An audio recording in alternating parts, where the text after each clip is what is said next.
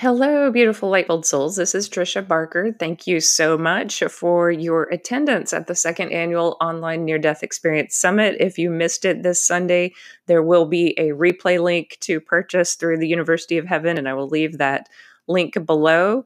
Also, thank you to everyone who has purchased my book, either through Audible or ebook or paperback. It means so much to hear from readers and to hear your journey with spirituality and with healing and with some of the issues that my book brings up in education and in other walks of life. But thank you so much for listening to this podcast.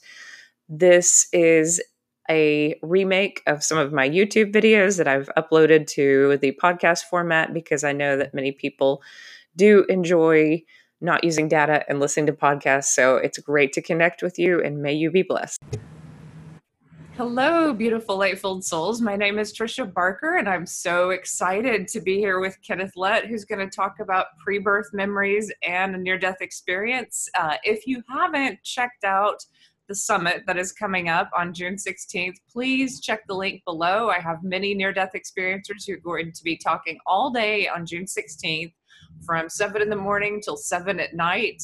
So please check that out. We'd love it if you would join us and participate and leave your questions below.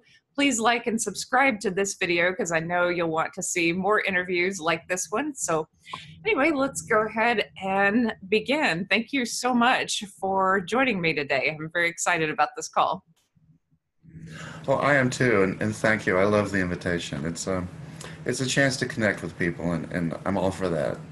Yeah, yeah, me too. I mean, these stories offer hope to so many people at different times in their life when they're really struggling with life purpose and what are we going to do next. And I'm really curious about your pre-birth memories. Could you begin with some of that? Like, do you believe that maybe you died in the womb, or there was some sort of remembering at birth of the afterlife?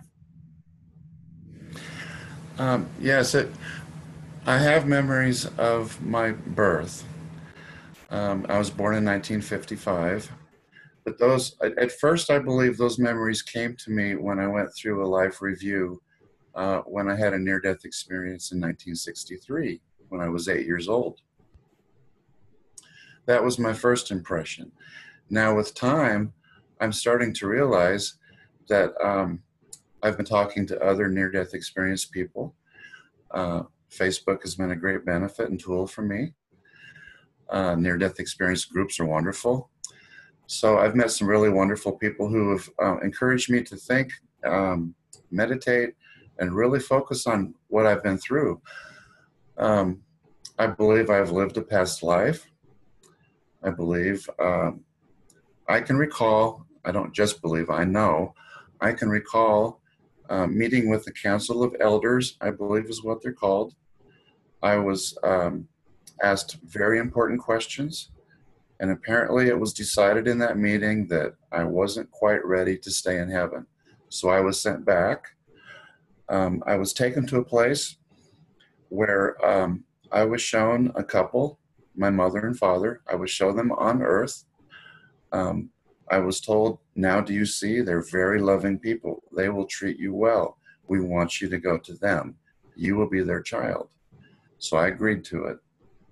They sent me down, and this might be a little bit hard for people to understand, but I believe when I was in my mother's womb, I was used to her heartbeat. I was used to her sense of love. I knew when she was sleeping. I knew when she was awake. I knew when she was happy. I knew when she was sad. One night, I remember being shaken, and something woke me up because there was a lot of shaking going on. I believe my parents were having sex, but I'm not real sure. So anyway, I have a memory of it, and I remember being in the womb thinking, my goodness, what is going on here? And then when it was over, I was glad. Now, beyond all that, okay. Now people are going to think twice about having sex during later terms of pregnancy. That's funny. Well, yeah, All I know is I have the memory. That's all I can tell you. Wow. So, so my childhood. Okay, so while I was in birth, um, while my mother was giving birth, there was an accident that took place. It was a very small town. The hospital was actually in a house. My mother was given an overdose of laughing gas.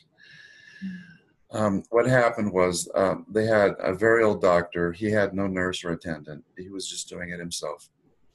And in those days, 1955, they used laughing gas to help ease the pain of birth. And the doctor knew my father was a hunter and was outside the room, and he loved to hunt. So the doctor wanted to go talk about hunting with my dad and take a cigarette break. He left the laughing gas mask on next to my mother's face, and he told her, whenever you have a lot of pain, turn your head into the mask and breathe. So he walked out, took a cigarette break, a long one with my father. When he came back, my mother was knocked out and the mask was on her face. Wow. So she was overdosed with laughing gas. So what I recall is the natural movements and the pushing of her uterus, pushing me out, had stalled. And I was in agony because I was being squeezed. And mom's heart started to slow down. I remember deciding, and believe this or not, as a baby, I remember feeling like I need to move. I need to get out of here. So I felt myself back up and I turned into a ball of energy and I started flying around in a place that was full of colors. I met another entity. It turned out to be a girl.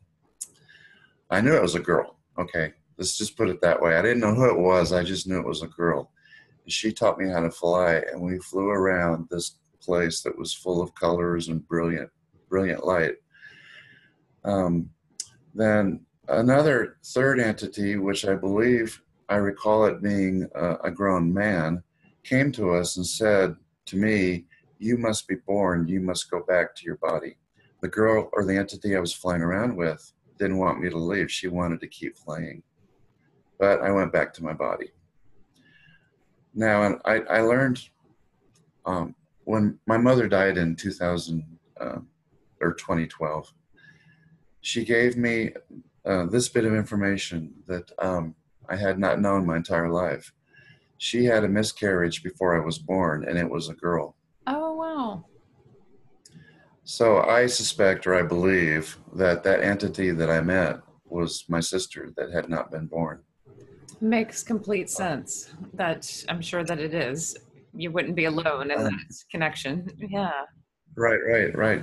So, but I believe the reason why I remember this in such detail is because in 1963, when I was 8, I was kept at home from school because of flu-like symptoms. They kept me at home for about a week and a half. And this is your And near death experience. This is, and you were 8. 1963, when I was 8, Wow. jumping So, forward. so you began to remember this when you had this next experience. Correct. Interesting. Because that in 1963, I had an actual life review of my short life, my 8 years on Earth. I witnessed my own birth during Wow. my life review. And from then on, I always felt like there was something missing to the puzzle, like something happened at my birth, but I wasn't sure what it was. So when my mother was on her deathbed, she told me the whole story about the miscarriage, and all the pieces just came together. And then Wow. I knew that's the reason why I witnessed it when I was up in heaven. So that is very interesting to have a life review at only 8 years old. What did you learn? Well, first, just lead me through the near death experience that occurred then. And then I really would like to hear what you learned in a life review at such a young age, because usually children are so innocent and good hearted, that there wouldn't seem to be that many deep lessons, perhaps. But it'll be interesting to hear what you have to say. Okay, well, let me start first of all with the sickness. Um, I just had been playing outside after school, and it was time for dinner, and I was called in. A favorite meal that my mother had made was available, and I was hungry and I started to eat, but all of a sudden my tummy just did a flip-flop and I had to vomit quick. And that's how it started. It resembled the flu. It turned out to be my appendix. So the doctor was called over the phone. They didn't take me to his office. They just described my symptoms to the doctor on the phone. He said it sounded like classic flu. Keep him home, give him fluids, and it'll work itself out. Well, I couldn't drink anything. I couldn't, I ran to the restroom and took care of the vomiting myself. And I never told my parents that it was so severe that I was vomiting yellow bile. It burned terribly. And I wasn't drinking any water, and they thought I was. So let's take it about a week and a half later. I was home alone. My mother was called into her job because she had been staying with me, but she was called into her job because her boss was desperate for some help. And so I spent a morning by myself. Dehydration kicked in, and I woke up on the couch so thirsty I couldn't stand it. I somehow got to the kitchen, took a drink of water, and passed out. I woke up on the floor, rolled back to the couch, and I felt something move in my stomach. It was like a relief of pressure, and it just sort of snapped or moved. And almost instantly, I felt better. So my mom came home from work, and I told her the whole story. And she said, I'm glad you're feeling better, but you're extremely pale. For some reason, she waited another day. Oh, no. The next morning, she said, you're going to the doctor. Got me in the car. Doctor took one look at me, laid me on the table, poked my stomach, and I yelled because it hurt. And he said, this kid's going to get an immediate operation. And he said, go straight to the hospital. I will make all the arrangements. And he did. And so within a half an hour, the nurses had my stomach shaved, and I was on a gurney, and they were pushing me to the emergency room. It was a small town hospital, so they didn't have the good anesthesia that they do these days. So they used ether. Ooh. This stuff is horrible. Oh, wow. The smell was, supposedly it doesn't have a smell, but I remember it, and it was horrible. So after I was strapped down to the table, I was terrified because I was strapped down. So after the ether knocked me out, I suddenly came back to consciousness, only I wasn't in my body. It was like I had become a tiny amoeba in a very black, dark place, and I started to grow cell by cell by cell. And I remember consciously making the decision, I want to live. So I kept growing, and as I grew, I became wider and wider and wider, and eventually I could see myself. And I looked like me, only I was gray and wispy. I could see through myself. Oh, so it was like the spiritual version of yourself, or what do you think that was? My consciousness, my soul. Yeah. It was almost like I could hear a voice asking me, do you want to live or do you want to die? But I don't remember hearing a specific voice, but I remember a conscious decision, I want to live. So I became myself, and I became conscious that I was in a very black place. Did you want to live for your parents or for no other reason other than just wanting to live? Just to live. Mm-hmm. Just for me. At that point, I didn't really realize I was outside my body. So then I started seeing wispy people, that it turns out I believe they were ghosts, were rising up from below me and going up to a place up above, and I could tell there was a light up there. And they were mostly older people that looked like grandparents to me. Mm-hmm. And they were smiling, and they looked very happy, and they were going up. And one of them even stopped and said, you shouldn't stay here. You should go with us. Oh, that's great. So, yeah. They're excited.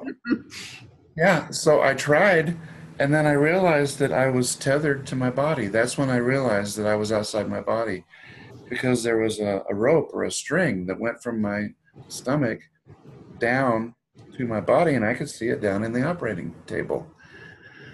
So I jump and I would try everything I could, but the tether kept me there. So the ghost that stopped to help me, or the spirit that stopped to help me, had to go on. There was a sense of urgency to go up to the light. So it went on and left me there. Huh. So what I discovered then was I wasn't alone. There's a little I've written about this, and there's a little more detail, but I'll leave out some of it because it doesn't help tell the whole story. Um, the next important thing I should tell you though is what happened was I realized I wasn't there alone, that I was being watched. Hmm. At first I wasn't afraid, but then I started seeing eyes in the distance, and they were like hiding behind a black barrier. Um, and I knew they were evil because they could read my thoughts and I could read theirs, and they wanted to hurt me. Then I got scared, and I was a child. I still I still connected with the fact that I was a child. When they came to me, I started to cry. I told them to leave me alone. They started laughing and teasing, and they could fly when I could not. And they would swoop down and hit me sort of like in a body slam, and I would spin in circles. I couldn't leave because of the tether, and it was pure torture. So I believe the spirits that do not believe in God, do not believe in a higher self, do not believe in the light, do not believe in heaven, don't believe in love, they end up trapped in this dark place. That was the impression I got. Interesting. They were like, yeah, they were like bullies on the playground, is Interesting. what they were like. And you know, And they were trying, go ahead. the only context I have to that is I did interview Howard Storm, who had a full hellish experience and was dragged down, with these entities. But this is interesting because you're a child and somewhat innocent, and yet you're still encountering them and getting a sense of what was going on. Interesting. Yeah, So yeah. they didn't pull you anywhere, I suppose. They were going to destroy me. They were going to put out my light. I, the, the way it felt was they were angry with me because I still glowed with a little bit of light, a little bit of life, where they had none. They were blacker than black. They resented me and they tried to extinguish me. So at some point, as I was spinning, I repeated words that I'd heard my mother say many, many times, and that was, please God, make them stop. And immediately they stopped. The reason was because my call was heard. I heard a voice in the distance calling out to me, hello there, hello, where are you? I heard you call, where are you? And it was a very kind and gentle voice. It turned out to be an angel. So he kept calling out and I would respond, and eventually he found me. He had to come down a distance to come down to find me. He glowed with light. And when he showed up, those entities that were attacking me took off. They couldn't tolerate his light. So that's the other thing I've learned, is that darkness and the lack of faith, they cannot live. They cannot exist in the light. That is a power that God has that they can't tolerate. They have to hide in the depths and the darkness. So the angel came to me and we had a conversation, and he asked me how come I hadn't gone up like all the other spirits. And so I showed him my tether, and he even looked down into the operating room, and he saw my body there, and he understood perfectly. And I couldn't see him too well at first, and it was a him. I couldn't see him too well at first, and I told him so, and he said, well, you just have to look at me. Look at me. And he backed up, and he said, just look. And the more I looked at him, the more in focus he came, and he got brighter and brighter and brighter. And he had so much love in him. I just loved him immediately. And I felt so comfortable. Isn't that interesting how you have impressions and you know more than is being said or communicated in that afterlife experience? Like you understood what those dark spirits were like without having to say much more. It was just this intuitive knowing. And the same thing with the angels. Like I certainly knew love and healing and light and beauty and peace by just looking at the angels. And was it just a recognition? You just looked into, could you describe the angel a little bit more and just explain how you knew? Exactly. I can. He had a very long, white, flowing robe, and he sort of hovered and floated. I did not see wings. I believe the wing thing kind of came up. Somebody in the past probably said, well, you can't, no human can actually hover, so they must have wings. I Or believe dart that's, from place to place, and so they must yeah, fly. Yeah. yeah, so they must fly. It's funny how humans always try to put spiritual things in human terms. Yes. But he floated and hovered around me, and he could move. Um, I also remember he was very handsome. Um, I remember his voice was very calming and gentle. Um, he had a horn, and I believe he might have also had a sword that was over his shoulder, because I remember asking him about them. And he told me not just yet, but someday he would be asked to blow the horn and use the sword. If there was a day coming, but not yet. So it was I understood that he was there to help me, that as long as he was there, that the evil spirits wouldn't attack me. So he just simply said, well, it looks like you need to go up like all the others. So how are we going to do that? So I tried to fly, and I showed him how I was attached, and I couldn't do it. So he said, well, we'll take care of that. And he took his sword and he cut my tether, and he put me in a bubble. It was big enough that I could fit in it comfortably. And it was clear so I could see through it. And he said, this bubble will take you up where all the others went, and you'll be safe. And he said, I have to go. I have other things I must do, so I have to leave you now. So he did, and my bubble took me up and up and up. And at some point, I looked down and I realized that I was in space over the earth, going up, and I could see the earth spinning, revolving underneath me. And I So realized I was it's in outer not space. it's not a flat earth like the flat earthers say, right? It most certainly is not. Sorry, I had to be goofy. Flat earthers, I'm sorry, but you're wrong. Okay, so I'm floating up in space, and so I'm looking up at the stars, and I realized that, stars, galaxies, I could see them all. It was beautiful. And a galaxy, I thought was a galaxy at first, was a collection of stars, was spinning, and I hovered closer and closer to it when I suddenly realized there were multiple channels of light moving up from the earth up to where I was, and my bubble was stuck in one of the channels. And these channels were full of people. These were spirits who had died, like myself. Wow. Some of them spoke, I could hear them, some of them spoke languages I didn't understand. And we all were taken up to the opening of a tunnel that was like a whirlpool. It spun very slowly on the outside, but as we got further inside, the circle tightened and tightened and tightened and spun faster. So by the time I got to the end of the tunnel, it was a rather bumpy ride. But I remember all kinds of colors flashing and beautiful things like lights and colors, as I went through. And when I came to Interesting. the end of the tunnel, yeah, when I came to the end of the tunnel, my bubble floated free, and I came to a barrier that looked like a bank of clouds, just like I've heard many people say, the barrier to heaven is a cloud. So I came up to a cloud, and my bubble stopped, and I sat there for a minute, and I thought, well, what am I going to do here? All of a sudden, an arm reached through the cloud, grabbed me by the shoulder, and yanked me up. And then there wasn't really a hard surface, but we were standing there, me and a man, and I didn't know who it was. He didn't know who I was. And we talked a little bit, and he said, well, there's other people just up here that I know that would love to meet you, so why don't we go up there and talk to them?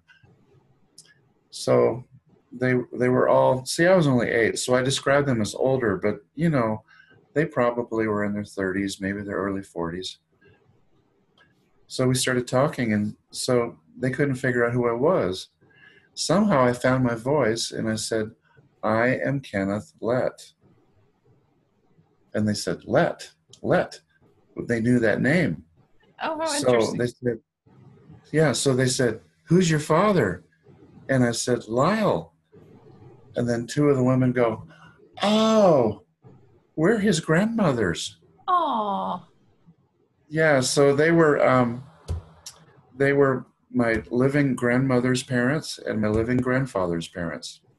wow.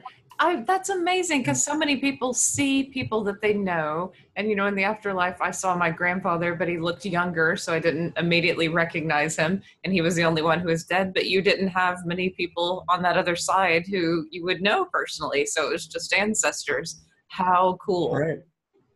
I had no concept of my grandparents having parents. It just had never been discussed. Right. I knew my grandma I knew my grandma and grandpa were alive, and that's all I really knew. My dad had never talked about his grandparents. So after the concept of my grandparents having parents and they had passed on, and that's who they were, it just hit me, and I understood suddenly. Then I was swarmed by people that were related to my family that wanted to come say hello. I even met a couple of my father's school teachers, and Oh, they just sort of bopped in and said, "Oh, well, I taught your dad in high school, and he was a very good student." You know, that kind of conversation. how And then they, beautiful. yeah, yeah, and then they Because say, "Well, sometimes nice.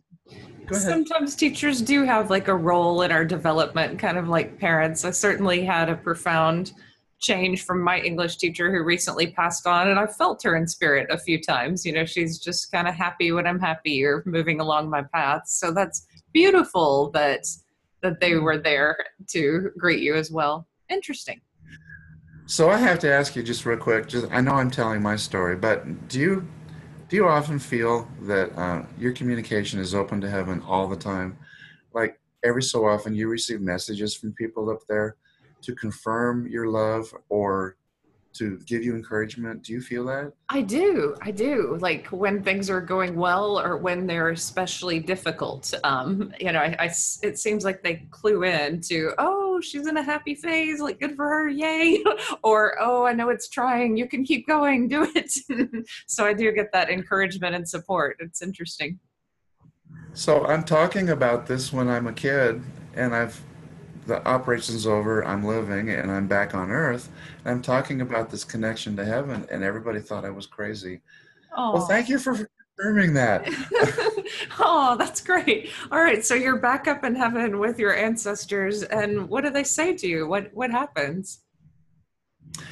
Well, we mostly just talked back and forth and got familiar with each other.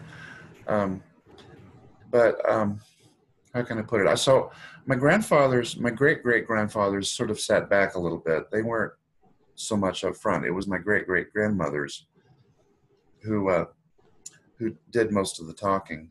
Then I was introduced to my great great grandfathers. Then one of them was when I first saw him, and that was Grandpa Kristen. He was sitting in a high back chair, just like this. Hmm. And so he got up and he said, "Would you like to sit in my chair?" So I did. But I didn't think anything of it at the time. So then eventually one of my grandmothers came to me and said, "Someone very special is coming for you, and this is very important that this happens. But don't be scared. Don't be frightened. Um, this person might want to take you, and just go cooperate and just go ahead with it." So I was okay, fine. I was surrounded by all this love and acceptance, and it was wonderful. So this woman shows up, and maybe I should call her an entity. as opposed to a woman, but she had the appearance of a woman. Her hair was chopped very uneven and short, and it just looked like somebody had given her a terrible haircut. And so that was one of the first things I noticed about her, and I asked her about it, but just out of curiosity as a child, and she said, "Well, when I lived on Earth, we cut our hair with knives. Not we didn't have any scissors." And I was like, "Oh, okay." And then an image of scissors came to me, and so I go, "Yes, scissors." And she said, "No, we didn't have those. I just had a knife, so that's why my hair looks this way." And I was fine with it. And that woman had so much love in her that I believe she treated me like a mother. So that's just how I think of her, as mother. And she said, "Would you like to go with me? I have some very important things to show you." And of course I said yes. So as we were moving along, it was just her and I. She held me like a baby at one time, or she was like walking me like as a little boy, holding my hand, and all the time just giving me all kinds of love and acceptance, which was wonderful. So she said, "First of all, I need to tell you that your family has a very long history, so I'm going to demonstrate that." She walked up to a place and she waved her hand, and another tunnel opened up like a hole. I describe it sort of as a cave. And I could see going back in this tunnel that there were people. And it was like the further back they got, they were older generations of the Lett family. And so she said, see here, this is your family. See how far back it goes?" And it did. It went very far back. Like I would say I could visually see at least 10 generations. Some of them were sitting in chairs with each other. I saw one of them was sweeping the stairs at the back door of her house. And I'm not real sure who she was. Anyway, at the far end of this tunnel, I saw a brilliant, bright light.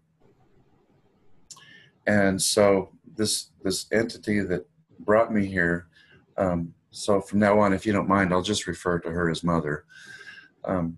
So Mother said, "Look here, the light's coming to see you. It's coming to greet you." And so pretty soon it was in front of me, and then it looked like a man.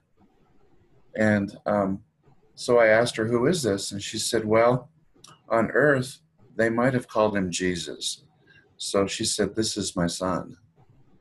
So the mother I met, I believe, was Mother Mary, and she introduced me to Jesus. I don't remember him speaking too much, but I remember them communicating back and forth with much love and respect for each other. Did you get something about his presence too, the way that you got something about the angels? I mean, did you have intuitive impressions? You know, I can't describe his face. I think it's because he enveloped me in his light. Um, it was so intense. All I remember him, I can't say that he looks in the face anything like pictures of Jesus that I've seen. I can't say that. But because of him, he brought his power to me, I guess is the way to put it. And he triggered my life review. But before the life review took place, he completely enveloped me in the life and in the light, and I sort of like merged with it. I could feel the light penetrating me down to, I guess you could say, if it's possible, down to every cell of my body, if you can picture what that's like. Oh, I can. Did you feel expanded in a way, not only filled with this light, but kind of like beyond your aura, like your aura had expanded in a sense? Yes. And a recent memory that's come back to me is I heard a deep rumbling voice, and I remember the words Alpha and Omega. And that voice told me other things, but I can't recall them. I do remember. I do remember Alpha and Omega, though. I do remember the deep rumbling. Like it's hard to describe. How do you describe something so powerful? A voice that kind of rings from within you, but you hear it from the outside as well. It's undeniable, and it seems as if certain Yeah, statements want to be communicated and remembered, and vibrationally, maybe they're stored in some way. So I look at it like some are not quite as strong, the signals, and others are vibrationally so strong and profound you could never forget them. Like for me, it was be like a little child, remind them to go to nature, love is all that matters. Those little statements were huge statements that rang really deeply within me, but there were other statements. So maybe does that make sense to you? absolutely. I have no question about that. That's what I felt. So right after I was in the light, then I remember my life review taking place, and it was almost like watching a movie. So if I saw something that kind of got my attention, I would sort of point to it or call out, and then Mother would stop it, and then we would look at it more closely. So I remember seeing my birth, and I remember being a little bit confused because the doctor was spanking me so hard. But I know now it was because I wouldn't breathe, and he Mhm. was afraid. He was afraid that I had been brain damaged because of the overdose of laughing gas. But I cried. I took my breath, and then he was happy. But my mother also told me on her deathbed, she told me that she was warned I might be retarded, that I would be mentally off when I was born. So she always kind of protected me. I'm talking about my mother on earth, by the Right, way. right. I'm sorry, I tend to skip around and I Oh don't want to no, confuse no, people. that's all right. So the life review, you saw your birth, and I was really curious about this. So was there lessons that you had to learn even as an 8-year old, or do you feel like it was more just kind of comprehensive? It was comprehensive. Mother in Heaven didn't explain anything about it to me. I just recall looking at it and being a little bit confused or concerned perhaps that the doctor would be so rough with a newborn baby. Um, and that's all I really recall. Um, and then I was shown several segments of my life up until that point, and most of it was spent with family because my mother came from a very large family, 11 kids, and she was one of the oldest. So I had aunts and uncles that helped take care of me at times. They played with me because they were still children. So actually, I have an aunt that's only about, I think she's only 4 years older than I am. So so we saw a lot of those segments. My favorite segment, we were sitting around the kitchen table of my parents' home. My mother's parents were there, and I remember telling Mother in Heaven, "That's my grandma and grandpa, Steve and Baz." And so we stopped and we looked at that. And it was a time when I was a toddler, and I was in the safety of my mother's arms at the kitchen table. She was holding me. Grandpa Steve started playing with me. And so he would make silly faces. So I would reach out my hand and I would get close to his mouth, and he would playfully act like he was going to chew on my fingers. He would go, "Whap," like he was going to chew on my fingers. And I would squeal and laugh, and I'd pull my arm back, and I would cuddle with my mother. And I remember Mother in Heaven loved it. She was delighted. She was like laughing too. And everyone sitting around the table was laughing. And then Grandpa Steve would ignore me. And I reached out my arm a second time, and I get closer and closer, got close to his mouth, and rah, and he would turn and he would nibble on my fingers and act like he was eating them. And oh, and I would squeal, and everybody was having so much fun. I remember Mother in Heaven telling me, "This is important. This is love. This is what life is about." Aw, and that kind of brings tears to my eyes. It's those simple moments where we're playful and loving with one another that matter. Hmm. I came from a family that there were so many, my grandfather had so many grandchildren. He played with them all. And he played with them like he played with me. And he sort of brought them into the family that way. It was like a baby initiation, a welcome to the family. Grandpa had to play with them. So How cute. he was he was really a neat guy. So where would you like to go from here? Because Well, there's yeah. more. Yeah, so there's more to the near-death experience. Oh, yes. Oh, okay. I was, So I was shown. after the life review, what happened? Well, Mother took me to other places and sort of gave me a tour of heaven. So at some point, I remember being taken to like another barrier, and they said, "It's okay, you can go through here, and you can experience this." And when I went through this other barrier, it was like the entire universe opened up to me, and it was full of knowledge. And I remember sort of flying through it, almost like I was orbiting a planet. It was just, I was slowly floating through it, taking in all this information. And I remember thinking to myself, this all makes so much sense. Everything fits. It's wonderful. All this knowledge. So I remember.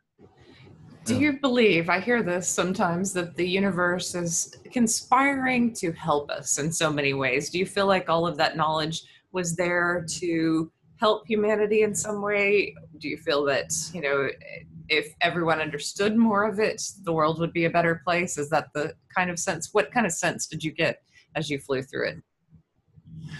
Well, very good point. I believe mankind and our spirits, when we die, we contribute to that knowledge. It's not a one-way street with God. We give and take.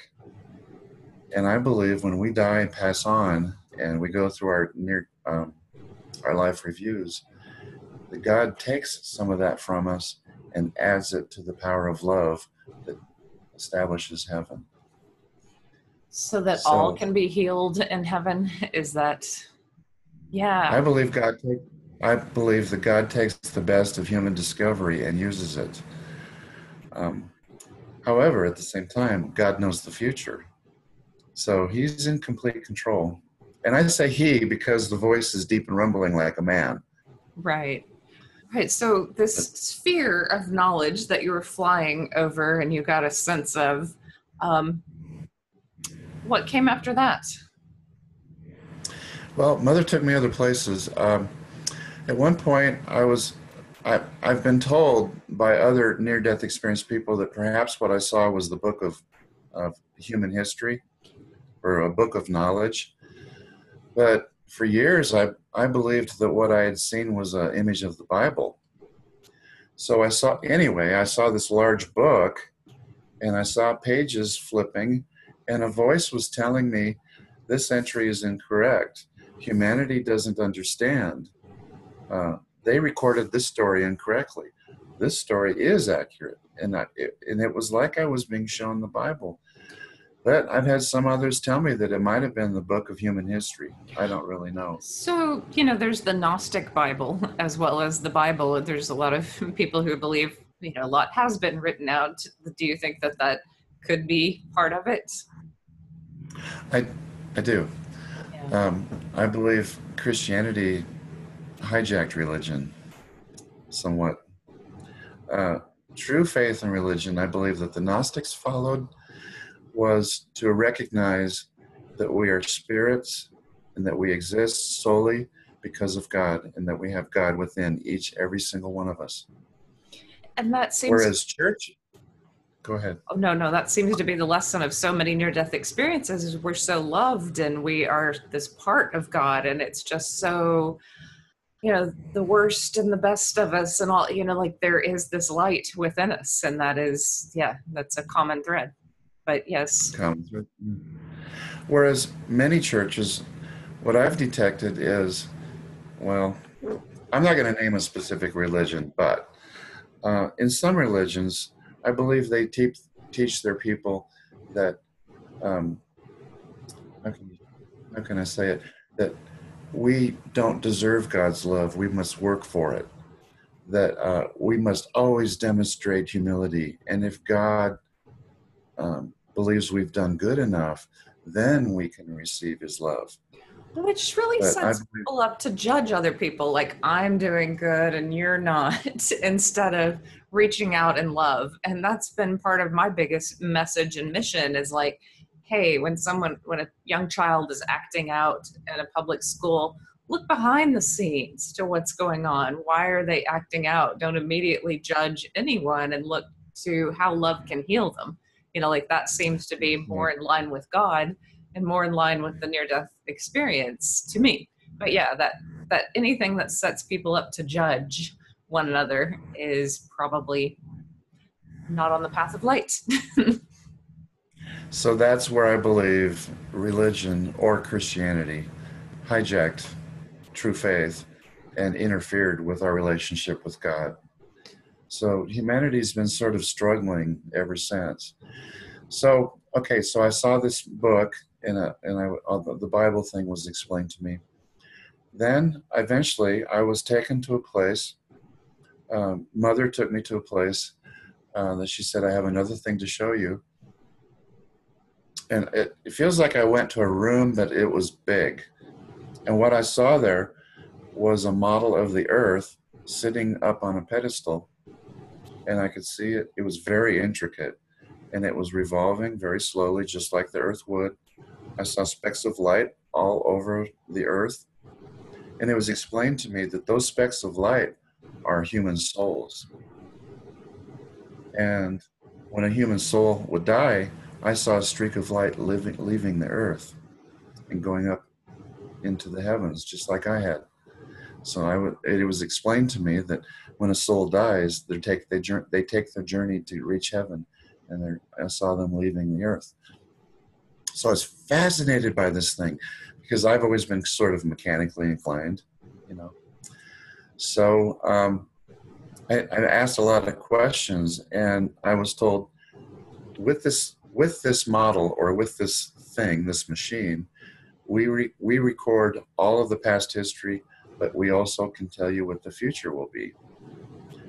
So I wanted a demonstration of the past. I was, please show me something in the past. So yeah, it was almost like I was in a video all of a sudden, and I had the sensation of flying like I was a bird, and I was hovering around a very large city that I believe could be described as ancient Rome. I remember a lot of stone structures, a lot of people in very narrow streets, and there was a parade or procession going through the streets, and there was a lot of happiness. And I looked at all this, and I was like, well, this is interesting, but I can't really relate to it. And my next question was, can you show me where I came from? Can you show me my point in time on Earth? And I was told yes. So they pointed down to the United States.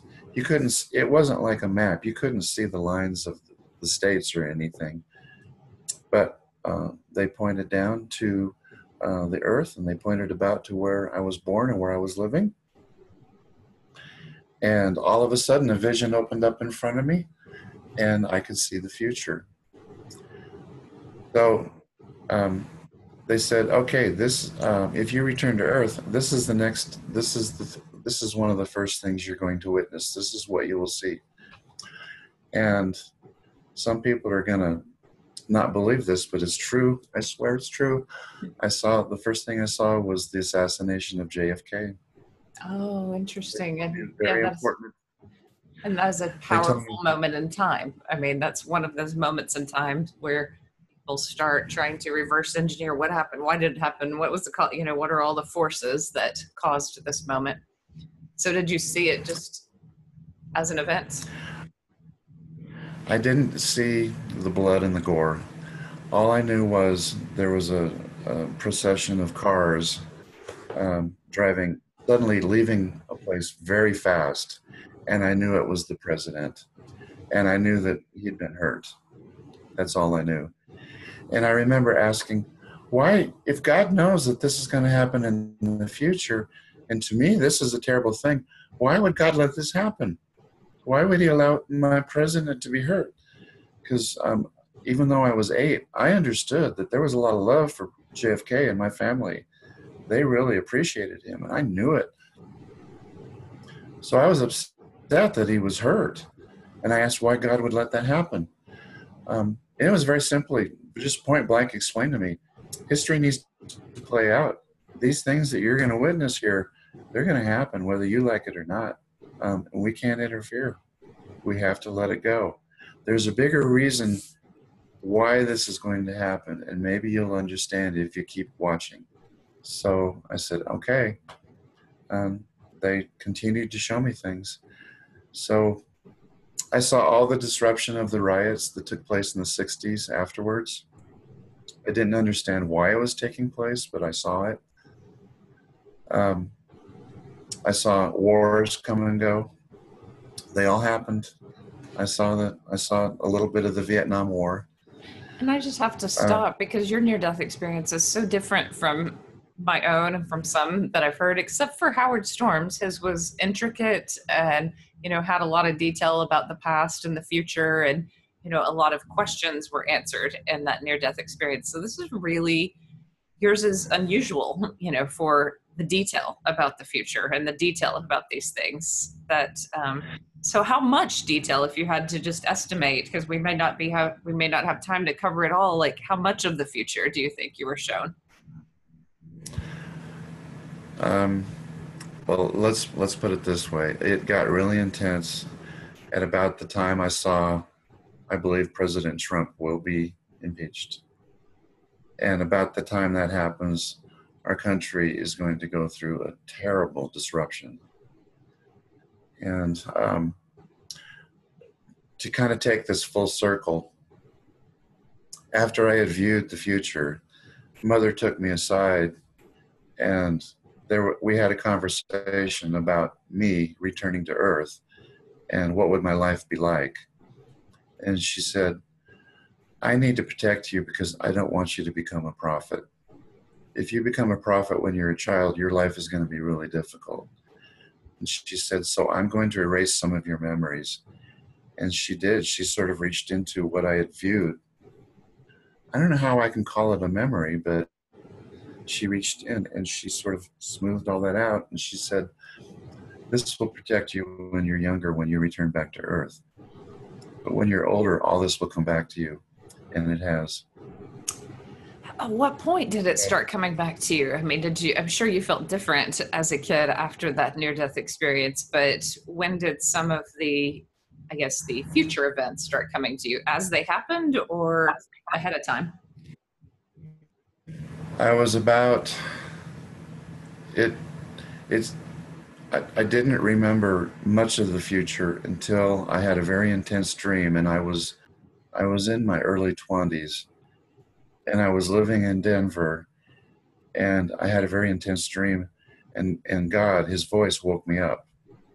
So in my dream, I dreamt that I was in my small hometown church.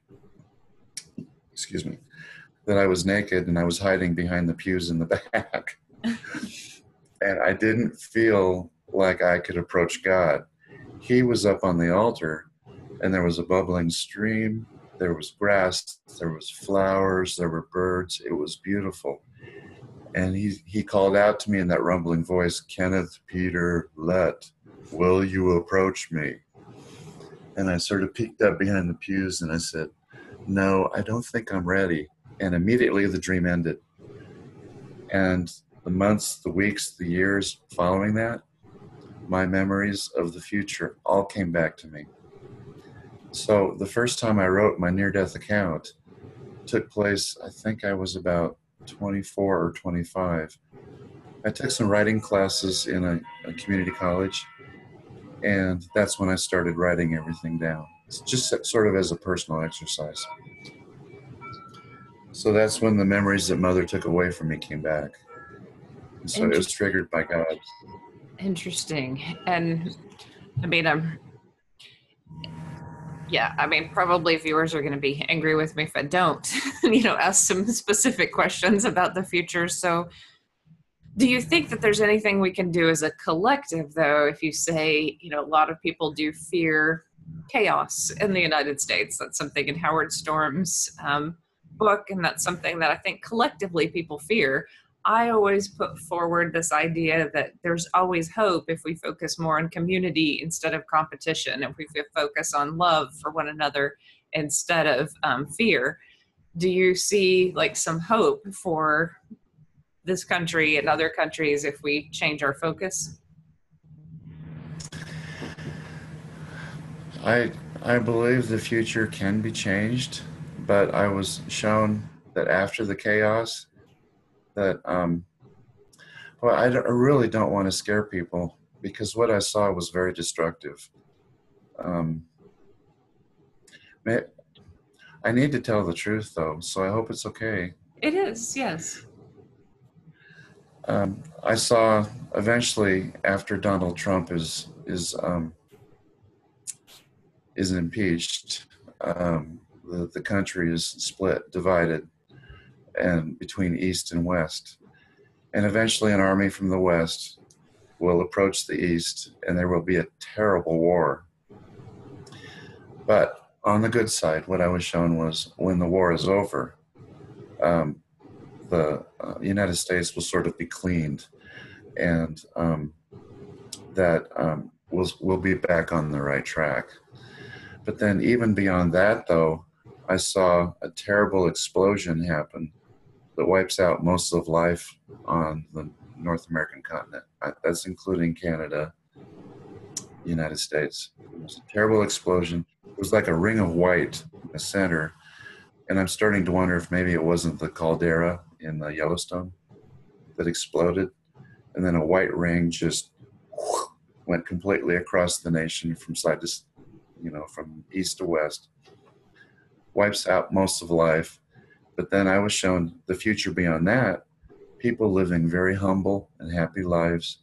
And I remember being told, so you see, Ken, in the future, everything will get better and humanity will be back on track. And that all the mistakes that have been made in the past, those will be wiped clean. And then everything will be good again. So there is something to look forward to, but unfortunately, to answer your question directly, can we avoid the chaos? Can we avoid the war? I wasn't shown that option. I was shown it's going to take place because it must. I also was shown. Go ahead. I guess my hope is always that, within individual communities and times, even like during the Great Depression, there are people who become millionaires. Even during times of war, there are people who remain in peace. And I guess my hope is that every community within a possibility, within a possible range can center love for one another and create pockets of love, even during destructive times, no matter how destructive or not destructive the times are. So that's a hope. Well, and I can confirm that. Yes, I can confirm that. And I did see people doing very good things for each other during the chaos, helping each other, protecting each other, those types of things. I did see that. So just to sort of summarize what I saw, it was all based on what my personal future would be. This is what I was told, this is what you will witness if you go back to Earth. And what was your And role? I don't believe if there is, excuse me? Oh, and what was your role? What were you shown as your role in all of it? Well, I'm living in Nebraska now, and I believe that's where I'm supposed to be. I will probably support and help the army from the West because they will be the ones that win. I was shown that the final battle will take place someplace around Georgia, Atlanta. And when it's over, people will be shaking their heads and wondering, why did we fight? Why did we do this? Why did we believe so many wrong things? But yeah, it upsets me too. I don't want it to happen. If I could stop it, I would. But at the same time, Mother told me that nobody's going to change their behaviors by anything you say. I was told that my personal influence in the world is not going to change anything. I can talk about it, but it's going to happen in spite of me. So And what is in a it? way, What is it you well, think in a that? way, I'm a bit, Oh, what go is ahead. it you think that people will realize they didn't understand, like the lies that they believed or the experiences that they believed instead of the truth? What do you think that they will come to recognition and go, "Oh, okay." I was thank you. That's a very big point. When I was shown the image of the Bible, I was shown the history of mankind through it. I saw the formation of churches in Europe and those old ideals coming to America. And I was shown that I guess they're referred to as the evangelistic churches of America, would be a very big part of the problems that America is suffering. I saw them rise in political power. I saw them begging for money from the old and the feeble, people who can't afford to give them money. I saw them build great mansions, great buildings, wonderful complexes, but I was told they don't worship God and that they're evil and that they will have a major influence on the outcome of the strife and the chaos in America. And it's happening right now today. Um, they're they're in the Oval Office with our president, laying hands on him, and they fly in their private jets back to their mansions. And that's not what a religious figure, that's not the kind of life that a religious figure is supposed to live. They're not supposed to be involved in politics. They are not supposed to be wealthy. And they're not supposed to try to enact legislation that controls our lives. Those three things alone are considered terrible sins. So, from time to time, when I've been in Facebook and these near death groups, I have openly said, if politics are being preached to you from the pulpit, leave that church. Oh, yes, I have always, since intuitively as a child, I have disliked. I grew up in East Texas, where that evangelical movement is very strong. I couldn't believe that someone in a church was telling me how to vote when, as a kid, I had this intuitive feeling whose eyes were kind, whose voices were telling the truth. And I was like, that knowledge within me is stronger than whatever it is that person is saying. And I will listen to that intuition within me, just of basic kindness and goodness, that's what I will be drawn to in this world. So I do understand what you're saying. And this is, I'm glad you're bringing it up, because near death experiencers get attacked by evangelicals a lot because their near death experiences don't resemble the Bible specifically. And I knew that that was coming, and I saw it happen to even Alexander and Anita Morjani and so many of them. So when I began writing my book, I looked at my whole life and I realized that some of the greatest harm and the greatest sins that were done against me as a child were done by evangelicals. And that they hid behind the word of God and their piousness, but they were often child abusers, or they were not necessarily good, loving people. That love was not what was being centered. And so from the beginning I was like, well, I don't care if I piss them off. In fact, let's go ahead and dig in and really talk about this on some level. So there was this you know no matter what religion anyone is, if they are coming from a place of love, and I'm sure even some people in an evangelical church can center love and compassion and great beauty for others, but there is this kind of movement undercurrent of judgment and hate that seems very strong in many of these churches, and I'm not at home in these places. And so, yeah, I understand. Exactly. And so their political activities, legislation, okay, the anti-gay thing, sorry, but that's God's child. And gay people have existed since the beginning of time, since before we probably learned how to read and write. I mean, humanity. So who are they now in the United States to declare that we must punish them in the name of God? We must pass legislation that makes their lives more difficult. Who are those people that believe that, and why? And then you talk about abortion. the question I want to ask the people who were so adamant about abortion being such a terrible thing in the eyes of God is, how are you so certain that God wants you to pass legislation that bans abortion? How do you know that? How do you know that law will please God and that you're doing God's work? Who told you that? They can't answer it. I believe it's just an issue that was brought up by the evangelicals to gather more votes, to get people feeling guilty and to vote a certain way. Yeah, there's a friend of mine who she made a quick little video about how I think there was legislation about how women should get the death penalty who have abortions, and she was like, wow, we women must really be making strides if they want to kill us now. And that that's a really good point. A lot of people who listen to my interview with Howard Storm, I keep bringing him up because a lot of things you're saying remind me of him. He said that he saw aborted souls just going right back up to heaven as if they were recycled.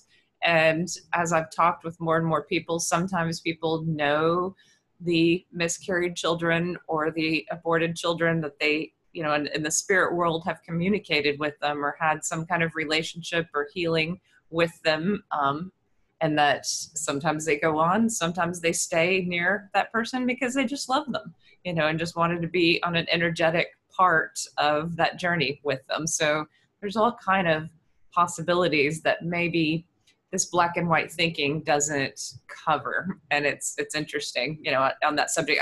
Don't want to get too far off down this road because I am going to get attacked, I'm pretty sure, in the comments section for this video. But I will too. But it's going to happen. That's fine. And this is maybe where we'll start winding down, but what do you think is the purpose of this pre-birth memory and this near-death experience, like the after effects and the effect on your life? What have you found to be the most profound or the most beautiful or the most helpful of having these experiences at such a young age? Well, I have to tell you that living in a state that doesn't have a lot of population, Nebraska is not very populated. I was isolated and did not know another near-death experienced person until last summer. I finally decided this has been a part of my life long enough that I signed up for an IONS conference, and it was in Denver last summer. And since I was familiar with Denver and that's where my daughter lives, I decided to go to the conference. And it was wonderful.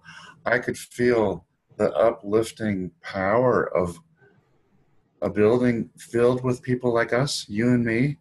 I could feel the positive energy in that hotel. And it was wonderful. It was like breathing fresh air. I was surrounded by people that knew how to love. Something I hadn't witnessed before. So I was 62 last summer, and that was the first time I actually got to sit and speak with another near-death experienced person. I've been on my own up until just last summer. Wow. Now it's just like, I want to talk to all of them. I want to be with them. I want to be around them. So I've learned that I do have some healing powers. I can help people. I know that the power of touch helps people. I just don't quite know how to use it. I haven't developed it very well yet. I know that I can open up and I can visualize my experience within the white light, and I can communicate with God anytime I want to if I just have a quiet moment and I can think and meditate. And there's a lot of positive energy up there that's available to any one of us if we just know how to use it and how to tap into it. Yes, that heaven on earth is a feeling that we can bring down here, even to the worst of situations, that we can overlay that love. And that's something that I've been feeling lately. But I was at that conference. I didn't see you there that I remember. But yes. Oh my gosh. Yeah. I went to the Experiencers Lounge. Oh, yeah. I didn't go to that, but I spoke on Thursday, and then I was at a lot of the big talks and many of the smaller talks listening. But yeah, yeah, it was great. That was my first conference on a national level too. Well, okay, perfect. Well, I showed up Thursday night. I signed up for the 3 day. So I showed up Thursday night, and then Friday was my first. And then I met Ellen Dye, you know her. Peter Pan, how do you say it? Pangor? Pangor. Yeah, yeah. I interviewed him. Pangor. He's my second interview. Yeah. He was sitting alone in the experiencers lounge, and I walked in, and he was meditating. And I walked in and sat like 2 chairs away from him, and it was just being quiet. And he sort of woke up and looked at me, and he goes, "Oh, hello." And I said, "I didn't want to bother you. I didn't want to stop your meditating. Go ahead if you want to." And he goes, "No, no, no, that's fine." And so we talked a little bit. He gave me some advice, and so I really like him. So Yeah. he's a good guy.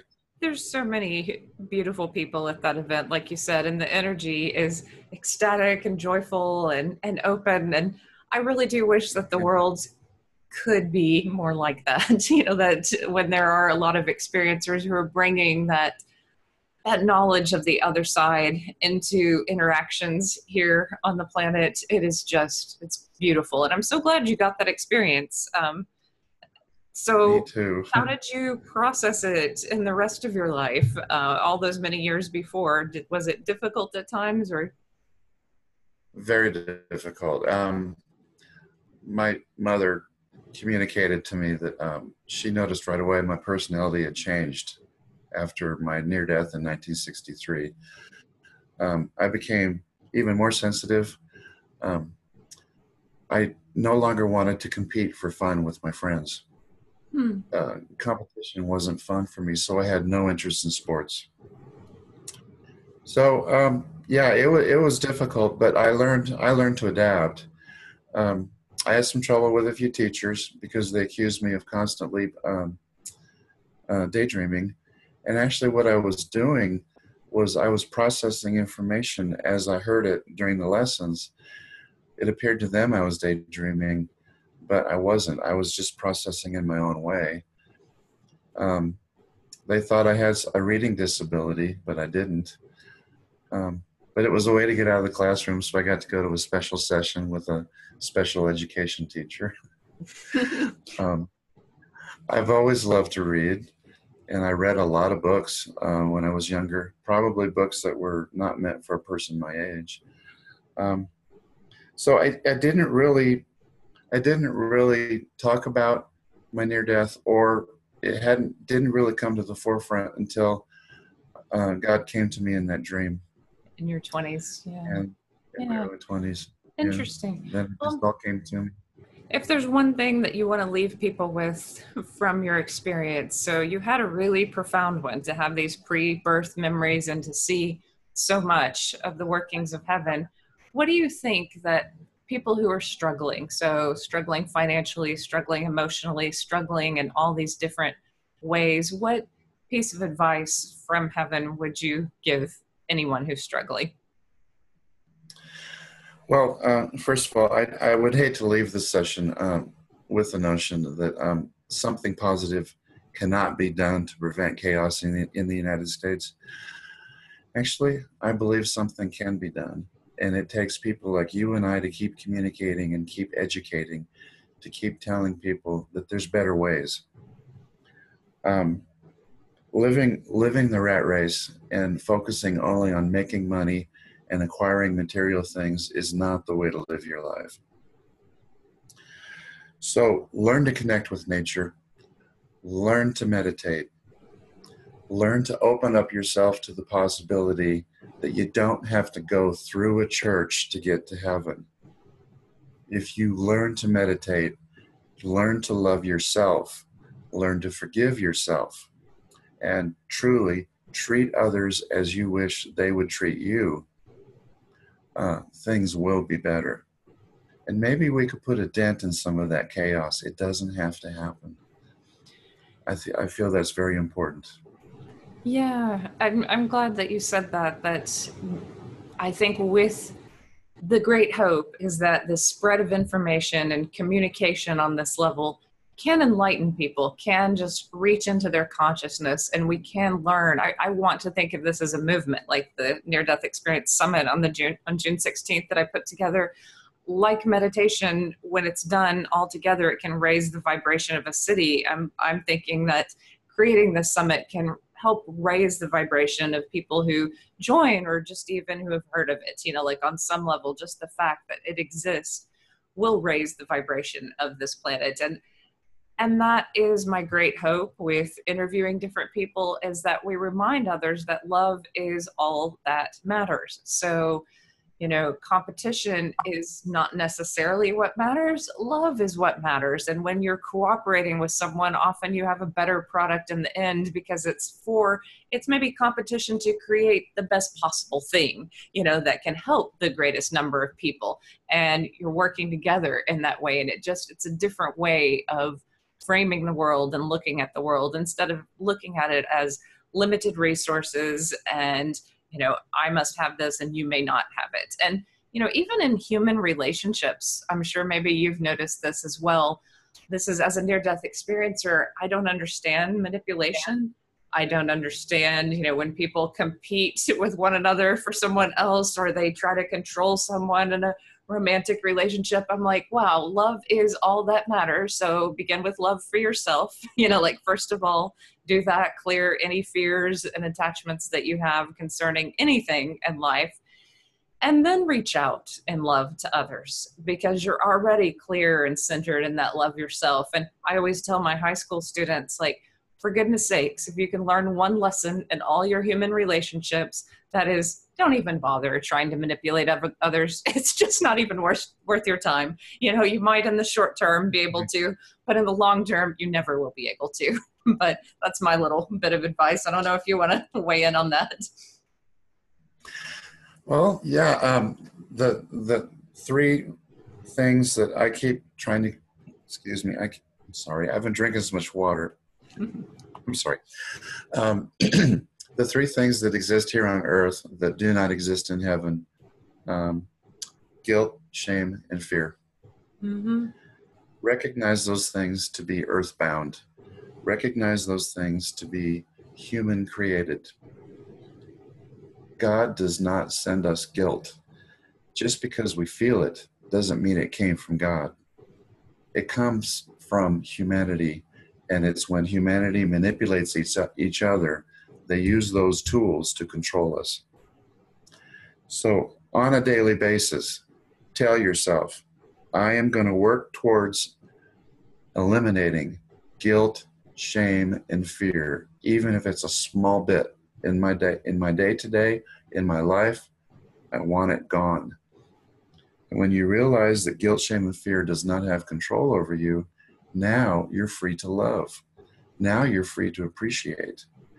Now you're allowed to take in a deep breath, give yourself a break. You don't have to hurt yourself anymore with your bad habits. Mm-hmm. You can go out into nature and you can take in the beauty, have a deep breath and say, thank you, God.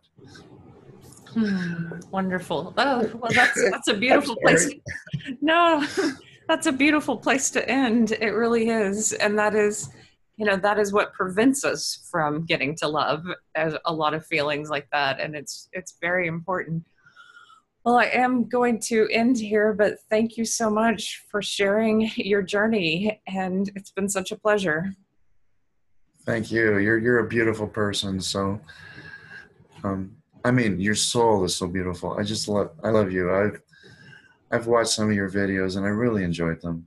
And I'm sorry I missed you at the conference. Oh, no, that's all right. But thank you for sharing your story. And for those who are watching, please subscribe and please check out the summit on June 16th. I would love to hear questions from others and to have more people involved and to have, future speakers the next year at the summit. But thank you so much.